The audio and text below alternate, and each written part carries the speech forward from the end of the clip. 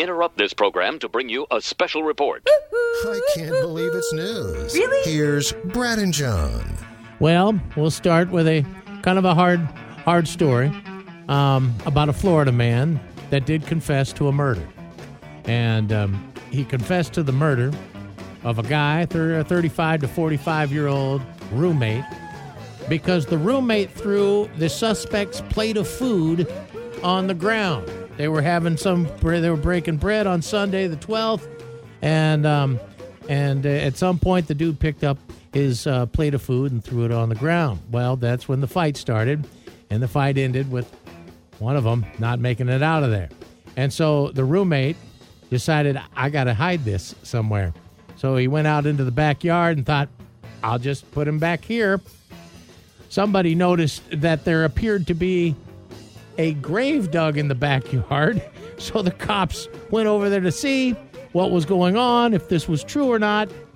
And apparently there was an 18-inch deep hole and a foot was partially exposed out of the ground. I mean, if you're going to do it, do it. Don't do it 18 inches, that's not... Where the body's still sticking out of the ground. Come on, man. The name of the show is 6 feet under, not 18 inches 18 under. 18 inches. This guy didn't even... I mean, come on. Laziest ditch digger ever. The foot's still sticking out of the ground. Are you kidding me? All right. That's terrible. Okay, now we got this lady here in Florida. We'll take you to Florida Saturday afternoon. It's 1 o'clock, okay? And we got a lady who's flying down the road.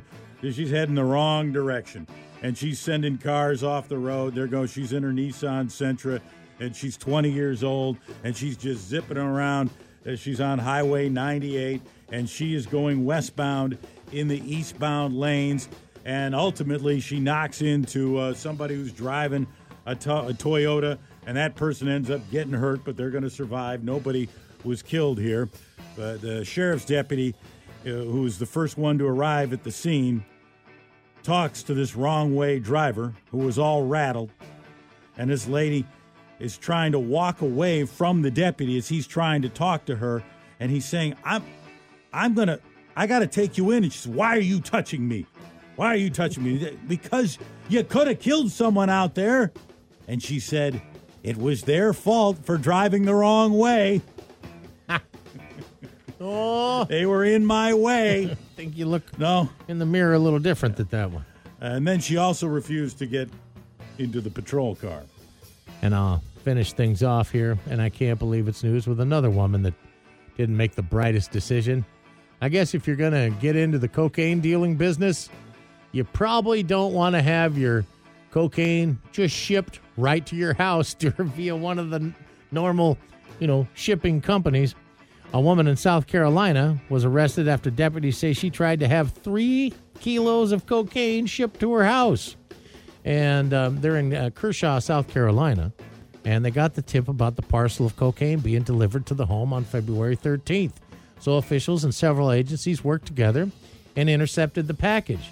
And then they said, well, let's just have you go up and deliver the package and everything to this lady. She doesn't know we're out here. They say 2 large bricks of compressed powder, more than 6.5 pounds of cocaine, 3 kilos with a street value of more than $180,000 was delivered to 28-year-old Quanisha Monongo. Well, the undercover agent delivered the parcel to the deputies, and the deputy said Monongo took the cocaine, put it right in the back of her 2012 Ford Focus, and started to drive off. Jump behind the wheel. That's when they pulled her over, and she was arrested, charged with trafficking cocaine, possession, and intent to distribute marijuana. They said, this is a lot of cocaine, and thanks to all who participated, including the delivery driver.